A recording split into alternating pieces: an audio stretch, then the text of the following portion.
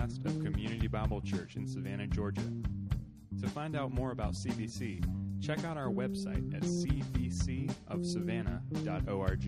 And now a message from the series Subjects from the Sermon on the Mount.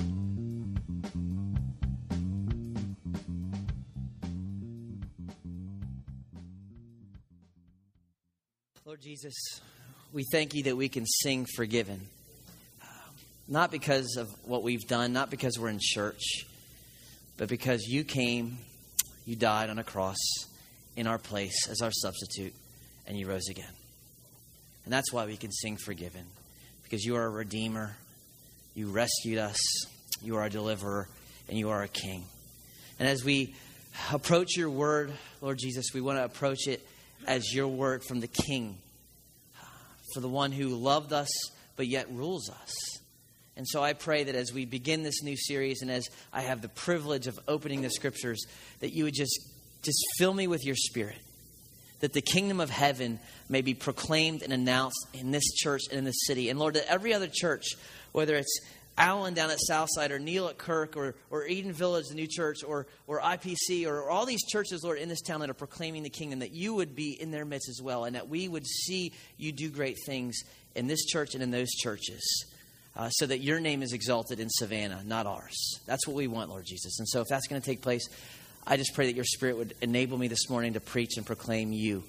And that I would get out of the way and that you would just fill me and empower me to do so that your name would be exalted. I pray in your name and for your reputation, Jesus. Amen. Thanks. You guys can have a seat. And grab your Bibles. If you don't have one, there should be one right in front of you in the seat. And turn to the book of Matthew. Book of Matthew, first book in the New Testament. Bringing a brand new series today. And if you're new to CBC or haven't been here very long, kind of what we do is we usually take a book or a portion of a book of the Bible and we just kind of slowly work our way through it. We're not in a rush. We don't try to rush through it. We want to have just time to examine it and let God use that in our lives. And so what we're going to be doing for the next several months, and I do mean several, is we're going to be slowly unpacking the greatest sermon ever preached. And it wasn't by me, just in case you're wondering. We're going to look at the portion of Scripture known as the Sermon on the Mount. Sermon on the Mount. And it's called that, real creative, because Jesus preached it on a mountain. Okay, so I know somebody back in the day called it that. And so now it's the Sermon on the Mount. And what it is it's the largest piece of teaching that we have in the Gospels from the Lord Jesus. It's 107 power-packed verses. You can read through it in about 11 minutes if you just kind of slowly read through it. I did that this week. We're going to spend 5 to 6 months doing it, though. So don't think 11 minutes is going to be enough. But it has everything from marriage to temper tantrums to worry to the golden rule to money to false teaching to lust. It's like ragu. It's all in there. Okay, so we're going to be looking at it for the next 6 months slowly. And we've entitled this sermon series Subjects. Subjects. And here's why. Each gospel is a specific audience in mind when it was written. Okay? And each gospel has a specific thrust. The Gospel of Matthew is specifically written to a Jewish audience. Okay? It's got a very Jewish flair. It quotes more Old Testament passages than any other gospel. And it's the point and the thrust of the Gospel of Matthew is to show these Jews that Jesus is the promised king. He is the promised Messiah. Okay? So that's the whole thrust of the book. And one of the many purposes of the Sermon on the Mount, I believe, and we'll kind of unpack these in the next couple weeks, is to show the subjects of the king, how is it that they're supposed to live? Whether they're living in 32 AD, 68 AD, 2011 AD, or even in the future kingdom for that matter. What do the subjects of the king, how do their lives look? Because for Jesus, let me tell you, being one of his subjects means something. It matters. And so what he's going to do is he's going to specifically talk to his disciples and say, this was what it means to be a subject of the king. Okay. So what we're going to do today, though, before we actually look at the sermon, we're going to talk about the king. Before we look at the greatest sermon ever preached, we're going to look at the greatest preacher to ever preach. Because there's something about when you know the preacher, when you know more about him, you understand him a little bit better. You understand what he says. For those of you who've been here a long time, you get me. I'm kind of this bouncing off the wall XP teacher from the greatest city in the world, Philadelphia, who did sweep the Atlanta Braves this week, in case you missed it. So you know me a little bit, because you've been here a little bit, right? So you understand me and you get me. I want to introduce you to the king, to the preacher, so that when we jump in and we sit at his feet for the next 5-6 months, you'll understand a little bit better what he is saying, okay? So we're just going to look at the king this morning. We're not even going to get into the sermon, which is actually found in chapters 5, 6, and 7. We're going to look at chapter 4 a little bit this morning. So Matthew chapter 4. And as you're finding it, let me kind of give you what Matthew has said so far. Chapters 1 and 2, Matthew has showed these Jews that Jesus is from the Old Testament prophecy. He is the son of David. He is the promised Messiah. His birth was of a virgin, just like Isaiah prophesied. Okay, so he fits the Davidic line and all the prophecies of the Old Testament. In chapter 3, John the Baptist baptizes him. It's the beginning of his ministry. The Father confirms him and affirms him as his son. And then he heads out into the wilderness for 40 days to show that he's the only one qualified to be the Messiah, because he's the only one that can resist the temptation of the devil. He's the only one that is fully righteous. And so he comes out after 40 days being tempted by Satan, and he's completely righteous, and he is presenting himself now. His ministry begins. And that's kind of where Matthew has been in the first 4 chapters. And real quick, we pick up in verse 12. It's what we're going to look at today of chapter 4. And this is what it says. Now, when he, that's Jesus, had heard that John had been arrested, he withdrew into Galilee. And leaving Nazareth, he went and lived in Capernaum by the sea, in the territory of Zebulun and Naphtali. So Jesus hears that John the Baptist, his cousin, by the way, remember, his cousin's ministry is kind of winding down. He's been arrested. He's soon to be killed. And as his ministry is winding down, Jesus is just getting going. And it says he heads to Galilee. He withdrew. There's intent there. The word in the Greek, it means he purposely withdrew there. It's not just like, oh, I think it's a nice place this time of year. He on purpose goes to Galilee, where he was born, by the way, in Nazareth, is a little town in Galilee. And he heads and lives in a little village called Capernaum. Now, some of you have been in church all your lives, and so you know Galilee, what that means. Some of you are brand new Christians, and you're like, what is Galilee? So let me show you a map. Galilee is actually a region. It's not a state. It's this blue area right here. Okay, the words might be a little fuzzy. The little lake there is called the Sea of Galilee. Jesus is from Nazareth, which is like smack dab middle of Galilee. He's going to live in a little place called Capernaum, which is right on the sea, a little fishing village.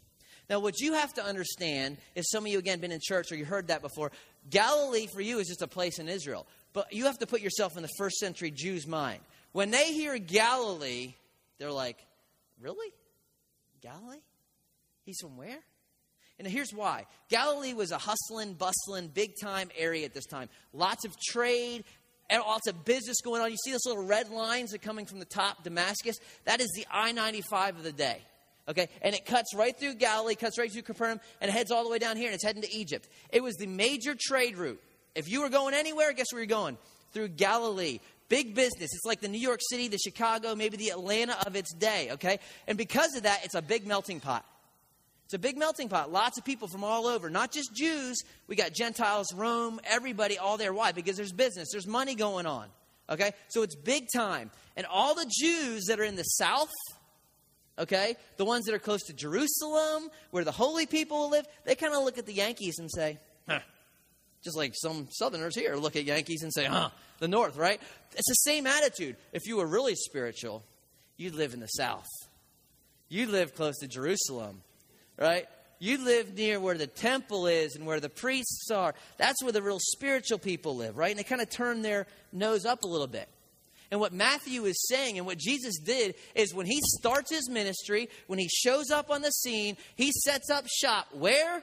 Not in Jerusalem, but in a little hillbilly town in Paganville called Capernaum. And so all the Jews of the day would be like, no, not the Messiah. In Galilee? Yep, in Galilee. In fact, again, this is, I mean, if you read even the scriptures, even one of Jesus' own disciples named Nathaniel, when they come to Nathaniel and say, we found the Messiah. They're like, where is he? Where is he? He's from Nazareth. And he's like, really? Can anything good come out of Nazareth? It's like saying, does anything good come out of Georgia? I mean, really? You know, you went to UGA? Really? It's that kind of thing. I know. I'm on a roll this morning. I know. Right? I'm just making sure y'all awake. Right? That's the connotation. I can't believe he's from Galilee. But Matthew says this is on purpose. And why does he do that? Why does Jesus show up in Paganville? Verse 14. Key words. So that. You should underline them in your Bible. So that. Why? So that what was spoken by the prophet Isaiah might be fulfilled. What did Isaiah say? He quotes Isaiah chapter 9 and says, the land of Zebulun and the land of Naphtali, that's that whole northern area. That was their tribal area. And let me just tell you, nothing good ever came from Zebulun and Naphtali. Read the Old Testament. Nobody famous, no one worth anything that came out and made a big impact for the kingdom ever came out of those tribes. They were like the reject tribes. They were always going into idolatry, always doing the things that God didn't want. And he says, the land of Naphtali, Zebulun, the way of the sea beyond the Jordan, Galilee of the Gentiles. He highlights there of the Gentiles, even though this is a Jewish letter. And people dwelling in darkness have seen a great light. And for those dwelling in the region and the shadow of death, on them a light has dawned. He's saying, this is what Isaiah said 800 years earlier, that Messiah would show up where? In the place of darkness. In the worst place in Israel, that's where Messiah was going to show up. He's going to be a great light there. And you say, what was the great light? Go back to Isaiah 9. You can read it this week. The next portion of that passage says, unto us a child is born. Unto us a son is given. And his name shall be called Wonderful Counselor, Mighty God, Everlasting Father, Prince of Peace. The Messiah, the King, shows up where? In the Galilee of the Gentiles. And the Jews are going to say, oh! It's kind of like last week. My oldest child was sick. And so my wife, who always, obviously, if the preacher's kids are sick, the preacher doesn't stay home. So my wife always has to stay home. My oldest is sick, and she keeps one of the other children home, the 6-year-old. And they're sitting at breakfast, and my son says, you know, Mom, he's real sad. I really wish I could have gone to church today. And my wife said, I know. I'm sorry, son. But the 6-year-old pipes up in the back, not me! And you think, the pastor's son said that? No. That's the same kind of response. The Messiah in Galilee, and that's exactly what he does. He begins where there's most darkness, where there's most desperateness. And so what does that tell you about the preacher? Here's the first thing that tells you about the preacher this morning, as you get to know him before we hear his sermon, is that you need to be willing to expect the unexpected with this preacher. Because he's going to do things that you may not like or you may not expect him to do. But he's going to do them anyway. And so when we're reading through this sermon, don't be surprised if the the king does things a little bit different than you might do it. Don't be surprised if he says things that are exactly opposite of what you hear. Because he says, you want to be blessed? This is how. And it's going to be exactly the opposite. He says, don't worry because of this. When he talks, he's going to maybe switch some things. He's going to surprise you, but do not be surprised, okay? Because he is the king, and whatever he says is true. Don't be surprised if some of his subjects are not who you think they might be. Because a lot of times we think the guy that goes to church, the guy that is outwardly righteous, that's the subject. And he's going to say, those aren't my subjects. It's the ones who are inwardly, okay? The Gentiles even. For the Jews. Like, you kidding me? But let me just kind of spoil the story for you. It's not by accident that he's in Galilee. You know where Matthew ends his gospel? Take a big guess. In Galilee. Most famous passage probably here in the Bible. Where does he give the Great Commission? Go and make disciples? Not in Jerusalem. Where is he at? Galilee.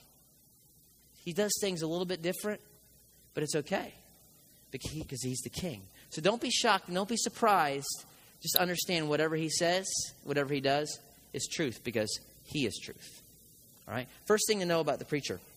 Let's continue in Matthew. Verse 17. From that time, Jesus began to preach, saying, repent, for the kingdom of heaven is at hand. Repent, for the kingdom of heaven is at hand. Real short sermon, right? And there's a couple things we need to unpack in that verse. Number one, what is he talking about when he's saying the kingdom of heaven? Okay, what does that mean?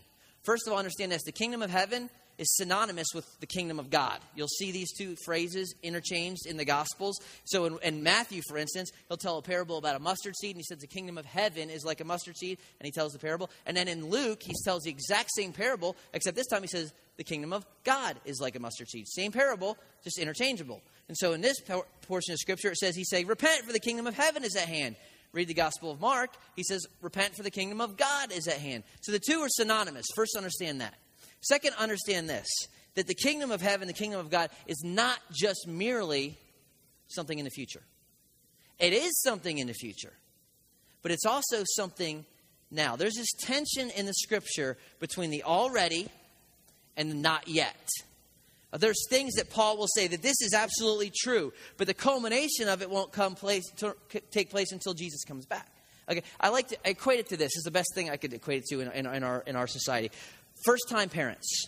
Okay, first child parents. They're all excited. They're pregnant. They're getting the little outfits with the little booties and the little. Oh, look at the little diapers. They're so cute. They get the stroller. They get the crib. They get all the blankies. Oh, isn't this fun? And they're parents. They're absolutely mom and dad, as that baby is still growing inside the mama. But the culmination of that deal isn't really take place until old boy shows up at the hospital. Okay, that's when it becomes real. When the sleep ends, okay, and the crying begins, and you actually have to use those little cute diapers. That's when the blessings are really culminated, right? There's still a parent back here. There's still a mommy and a daddy. That's the already, but it's not yet until the baby shows up. And that's the way the kingdom is. You right now are in the kingdom. If you are a child of the king, you're in the kingdom. But one day, guess what? Jesus is actually going to return physically, and he's going to set up a kingdom, and it'll be culminated, and it'll be inaugurated, and it'll be a done deal. And he shows up in Israel saying, the kingdom's here. In one place, the Pharisees accuse him of casting out demons by the power of Beelzebub. And he says, if I cast it by the finger of God, then you know the kingdom is in your midst. Idea, you see these miracles? These miracles prove that the kingdom is here. Later, he tells them, they're asking, when's the kingdom coming? He says, don't ask when the kingdom comes. The kingdom is here. The kingdom is in your midst right now. Okay? If you are a follower of Christ, then you're in the kingdom. All right? Now, there is a future kingdom coming, but he is ruling and reigning, and you are in his kingdom. So when we talk kingdom of heaven, it's this. The idea is the rule of Christ over you right now, which will one day culminate when he shows up. Right? That's what we're talking about. Now, he shows up and he's offering the kingdom to the Jews. The Jews didn't want a Messiah who was going to pay for sins. They wanted a Messiah who was going to save them from Rome. So they reject the Messiah. And so the physical kingdom is kind of on hold. But the spiritual kingdom is still going on right now. So understand, when he says, kingdom of heaven is here, it's at hand. That's what we're talking about. I'm here. The rule of Christ is here. And there's a response then that Jesus says, because the kingdom is here. The key word in this verse is for, little Greek word gar. It explains, because the kingdom is here, what are we supposed to do? Repent. We're supposed to repent. Now, what does that mean? Let me tell you what it doesn't mean. It's not the 6-year-old going to his sister and saying, sorry, I kicked you, sorry, and walking away. That's not repent. Repentance is not feeling sorry, feeling bad about something. The core behind repentance is to turn or to return. Okay? That's at the core, to actually change directions. That's what we're talking about when we're talking about repentance. To actually change directions. I was going this way, I do a 180, and I go this way.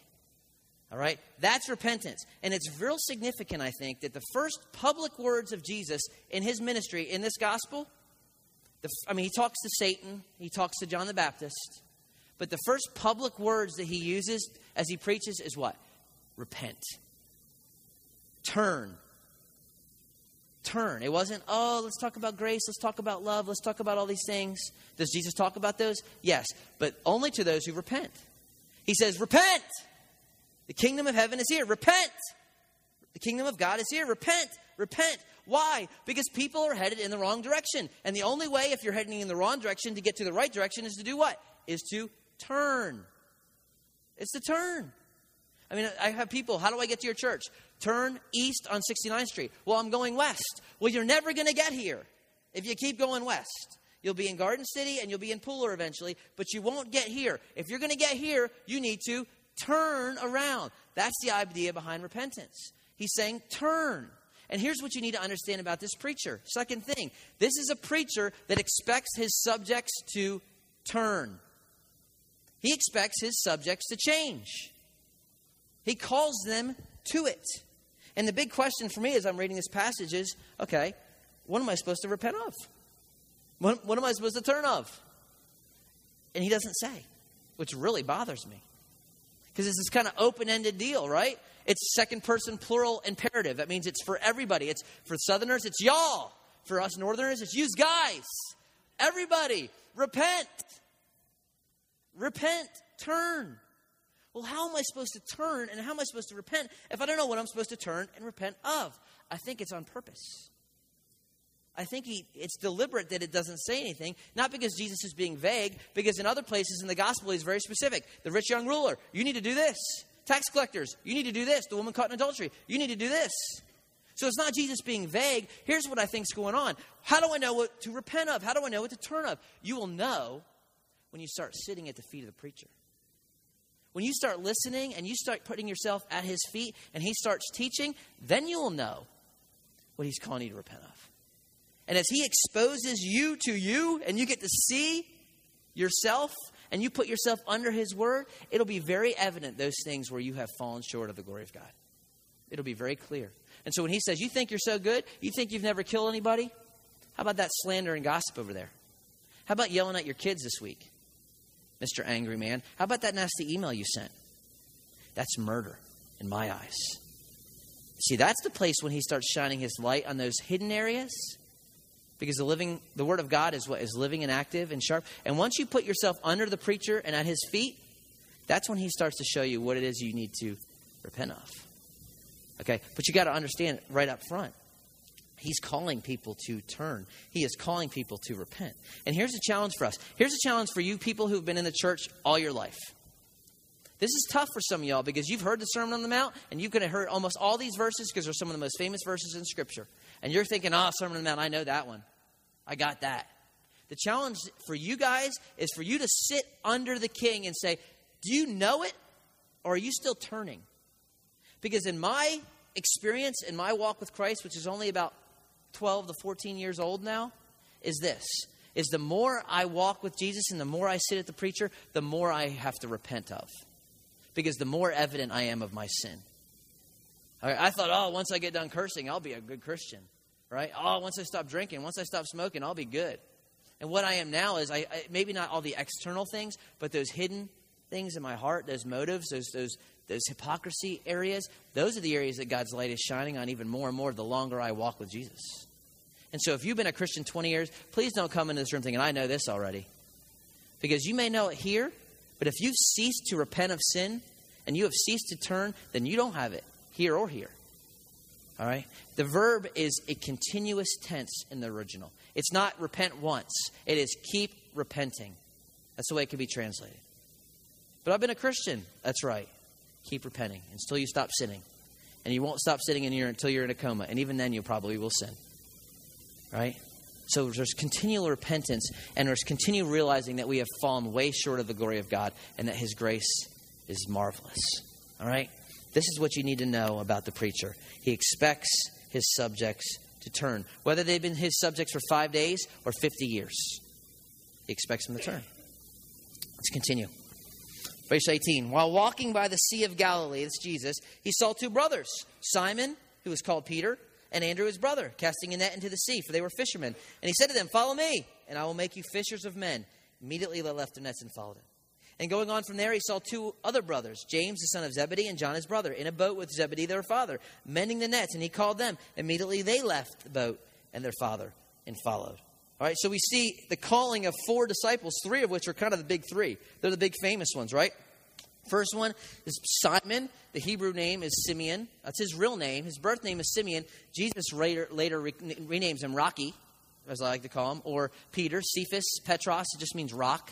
Because he's going to be this rock, okay? So there's got Rocky, and then you have Andrew, his brother, who's the one who brought Peter to Jesus in the first place. Andrew doesn't get a lot of press. He actually was a follower of John the Baptist at one point. But that's his brother, and they are fishermen. And then he goes down the lake a little bit, and you get the sons of Zebedee, James and John. All right? John, the author of the gospel and the letters. James, not the one who wrote the book of James. That's Jesus' stepbrother or half-brother. This is the James that was the first martyr in the apostles. They're real. These two brothers, they're young guys, and they're real fiery. They're called the sons of thunder because they want to call down fire from heaven and just smoke everybody that doesn't love Jesus. Okay, so they're called the sons of thunder other places. Those are his first disciples that he calls here, and they're all fishermen, right? And let me just blow the misnomer in the church that fishermen were a bunch of dumb, hillbillies from the country. Okay, that's kind of Jesus rescued these guys from insignificance. Look, being a fisherman in Galilee was good business. All right, it's a booming area. a fisherman wasn't going to be Donald Trump, but he was going to make some money. In fact, the sons of Zebedee, if you read the Gospel of I believe it's in Mark, it says they left their father with his hired servants. If you hired servants, then you got a couple boats. They're doing fine. Okay, they're making a decent living. And they're not morons. They're not just, we're fishermen. That's not them. All right, this is a major melting pot, major industrial area. They all speak Aramaic, because that's the language everyone speaks. They probably speak Hebrew because that's what they speak in the temple. They speak Greek because that's the trade language of the day. Plus, Peter and John both write letters. And Peter's Greek is some of the best in the New Testament, by the way. Okay, scholars are like, wow, this is a fisherman? This is incredibly high-class Greek. So they spoke Greek. And they probably dabbled in a little Latin, too, because the Roman Empire was the ones that were over this whole thing. That's 4 languages that they can speak. How many you got besides Pig Latin and English? Right? Okay, so they're not morons. These are bright guys. They may be blue collar. They're regular, ordinary Joes. That's the point. And Jesus goes and he sees them working. And what he does is, because he's the king and he does things unexpected, is he completely breaks protocol. Right? He does what's completely unexpected. He calls them to follow. And that day, the disciple chose his teacher. You went to a rabbi and said, I like you. Can I follow you along? Can you teach me? The student approached the teacher. And he would say, yes. It's kind of like picking your college. Okay, I want to do this major, so I'm going to choose this college. I want to do this major, I'm going to choose this college. It was like that. Jesus flips that whole paradigm upside down and says, you, follow me. You, follow me. You too. Come on. Just like God the Father does, right? Same principle. That he initiates, that he draws. And he gives them this command in the middle of work. Again, Peter and Andrew, they are casting a net. They are in the middle of sea. They're throwing the net into they're mid-work. And Jesus says, follow me. Come on. And he gives them a command. Goes down the lake a little bit. The other guys are mending their nets. They're getting them ready to go out to work. They're with their daddy. He says, you too, follow me. Come on. And what you need to know about this preacher and this king is the third thing. That he assumes the right to give commands. He assumes a position of authority. He expects his subjects to obey him. Right? And it's not just, whoever wants to hear. It's you. Follow me. Often what happens in the Fowler house at night, at bedtime, I'll say, all right, y'all, time for bed. And no one moves. And I'm looking at my wife. I'm like, I look at the kids. Time for bed. Oh, we didn't know you wanted us to go to bed. We just thought you were announcing it. No, see, that's implicit in that statement, y'all. This is not a suggestion. Oh, it might be a good time to put my head on the pillow now. This is a direction. You, in the bed, now. But I think sometimes we approach the scriptures and Jesus' words just like the children that say, oh, that's nice. It's time for bed. And we look over at everybody. Yeah, it's a good suggestion. Right? And Jesus is saying, no, go to bed now. When Jesus, the king, the preacher, gives instructions, he's not making healthy suggestions that might be nice for you. Okay? When he says, this is where true happiness is, this is in a command. It's not, oh, that's nice for Jesus.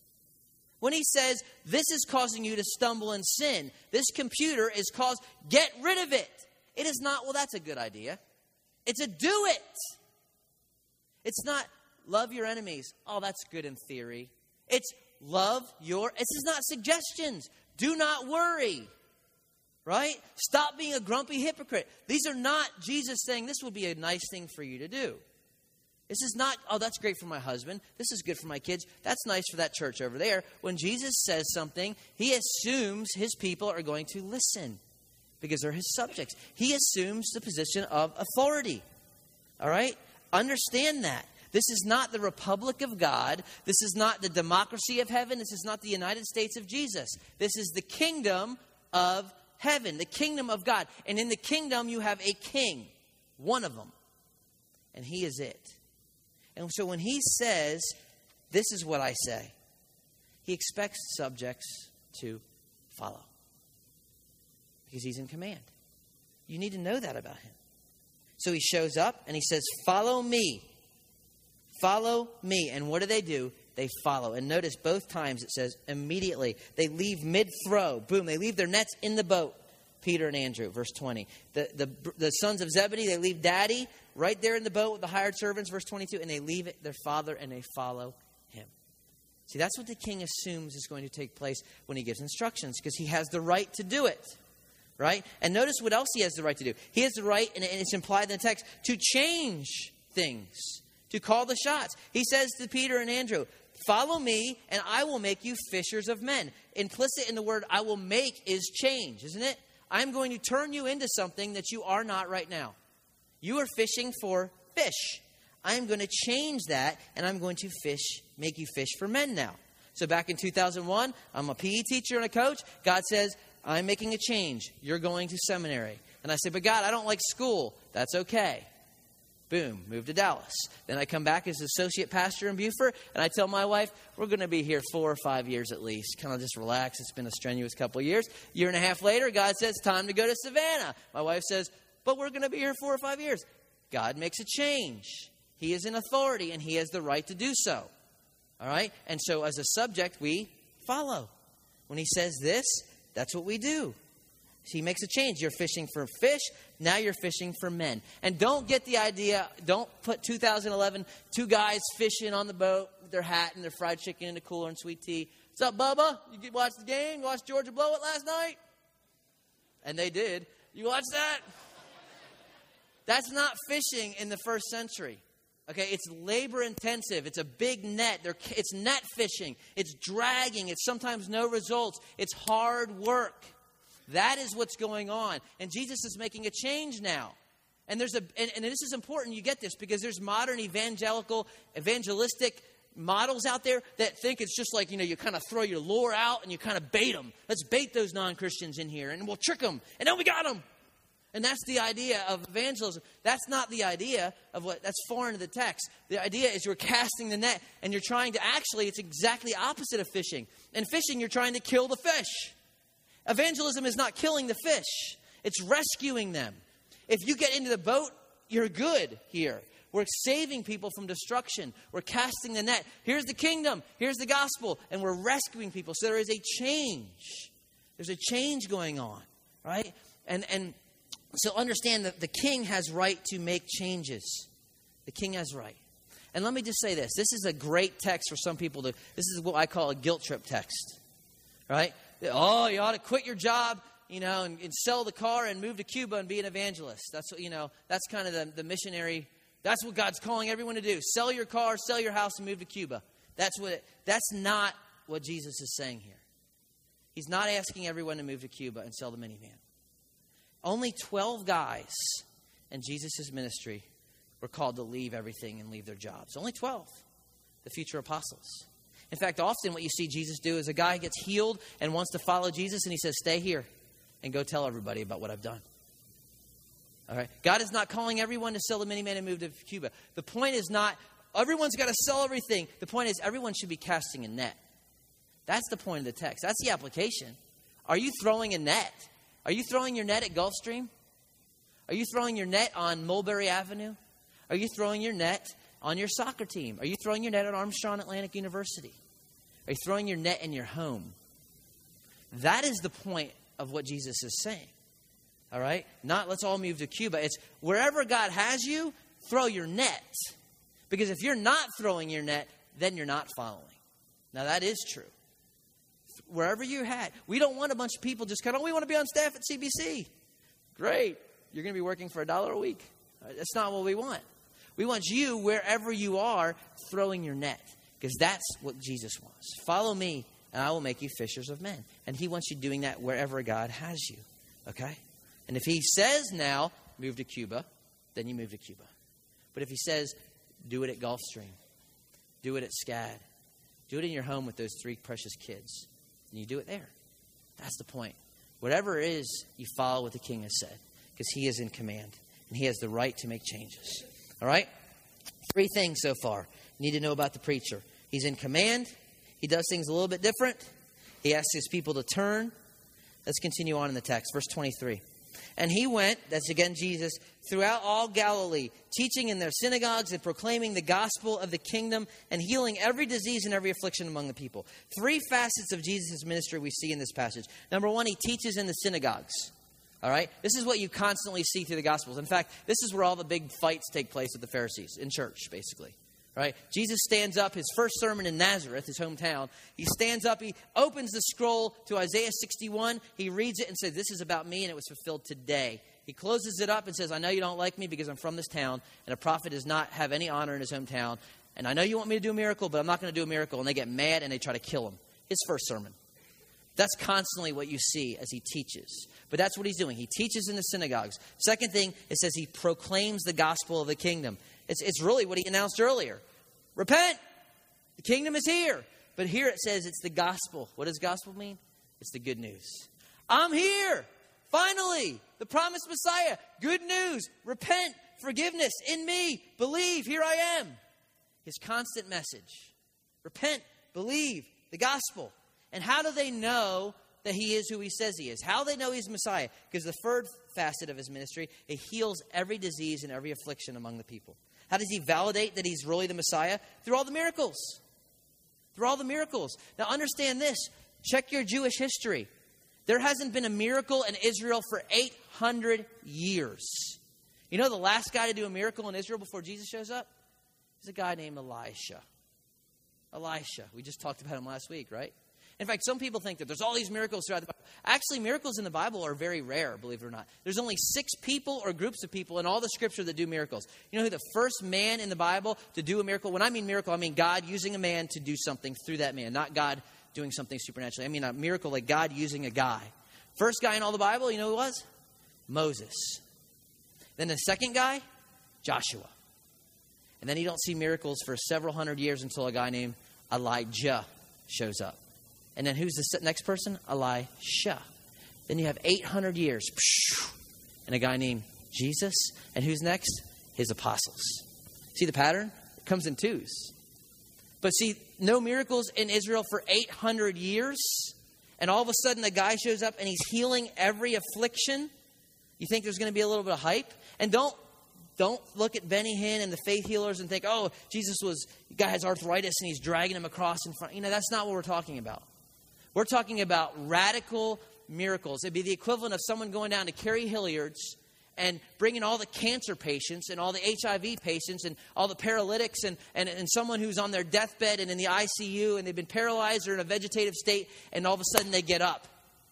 That's what we're talking about. I mean, bona fide, not, oh, I had headaches and now they're gone. I mean, we're talking about bona fide, this guy couldn't walk and now he's out playing baseball. That's what and so it's just his fame is just booming in Israel. And so it says in verse 24, his fame spread throughout all Syria, which is, by the way, a Gentile area. They brought him all the sick, those afflicted with diseases, with pains, oppressed by demons, epileptics, paralytics, and he healed them. And great crowds followed him from Galilee and Decapolis, from Jerusalem and Judea, and from beyond the Jordan. Again, go to the map. A lot of these places he's mentioning, Gentiles. Decapolis, see it over here? It's all over here. Beyond the Jordan, all over there. Everybody from Syria, Gentiles, Jews, everybody is coming to see Jesus because he's healing. And what is Jesus' response to this? Does he rent out big stadiums and have big healing crusades? What does he do? Chapter 5, verse 1. Remember, the verse divisions are not original. They're added 1,000 years after. The story continues, okay? So don't see 5 and say, oh, well, that should be next week. No, there's a flow here. So he sees the crowds. All these people, he sees them, and he went up on the mountain. And when he sat down, his disciples, the 12 guys, came to him. All the crowds, all these people, all this stuff. Oh my goodness, Jesus. Oh my goodness, Jesus. Oh, look at Jesus. His disciples come to him, and he opens his mouth, and he taught them. Taught who? Taught the disciples. These 12 guys. This entire Sermon on the Mount is not to everybody. It's to these 12 guys. Now, everyone else is going to be kind of eavesdropping.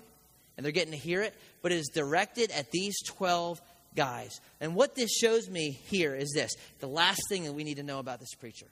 He's not really interested in wowing the crowds. He's not interested in just kind of miracles and everything else. If anything, he's telling people, hush, when he heals them.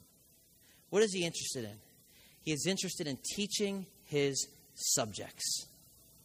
He's looking for some students. Jesus is not looking for a cheerleading squad, J-E-S-U-S, yay. He's not looking for bandwagon folks. He is looking for students that he can teach that are going to listen to his word and follow him. That's what he's looking for. He's just looking for some folks to sit at his feet and listen, and then be doers of his word. Look, if you're here this morning and you're looking to come to this church and just kind of fill your mind with a bunch of information and not be a doer of the word, you probably shouldn't come for the next 6 months. Because what we want in this room is people who are going to sit at the feet of Jesus, to listen to the King, and then go do what he says. Even if that's just 5 of us. He's got a crowd. He's only interested in 12. Just 12 guys. And what we want is people who are going to be serious about the kingdom of God in Savannah, Georgia, now. That's what we're looking for. And so the question as we move into this new series are you willing to listen to a preacher like that? Are you willing to listen to a king and a preacher who does things a little bit different? Are you willing to respond to a preacher and a king who says, turn from that? Are you willing to listen to a preacher who assumes that he has a right to give you instructions and command, even if it means change?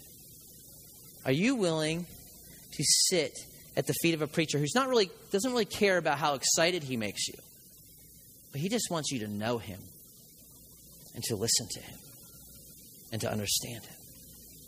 Are you willing to sit at his feet? Are you willing to listen to that kind of preacher? That's the question as we open the sermon next week. And if you are, then come ready to hear and come ready to obey.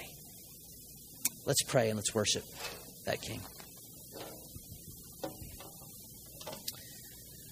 Lord Jesus, we worship you and we honor you as the King. And we're hungry for what you have to say. Lord, I pray that you would use not only just this intro this morning, but these next 5 or 6 months to radically change us as people. To radically change our church. So we might see your kingdom grow in this city. Lord, there's people this morning that need to repent and turn. There's people this morning who need to change, and that you've been calling them to do so for a long time. And they're just being stubborn. I just pray that you would impress upon their heart, even now, what it is they need to do and how they need to respond. There's people in this room that are just like some of those people in the crowd. They just kind of want to see what's going on. And I pray that you would speak to them and you would show them that you, the Lord Jesus, left heaven, came to earth, died on a cross for their sins, and rose again. And that by faith in the gospel, the good news of the kingdom being here, they can have eternal life and be part of it. Lord, as we just worship you, I just pray that you would be honored and you be glorified. And as we go to our classes, that our children from infants up through college would hear about the King and hear about his goodness. And that we as adults would follow you as his subjects. Just be honored in that as we worship you, Lord Jesus, for your name's sake. Amen. Stand with me and let's worship the King.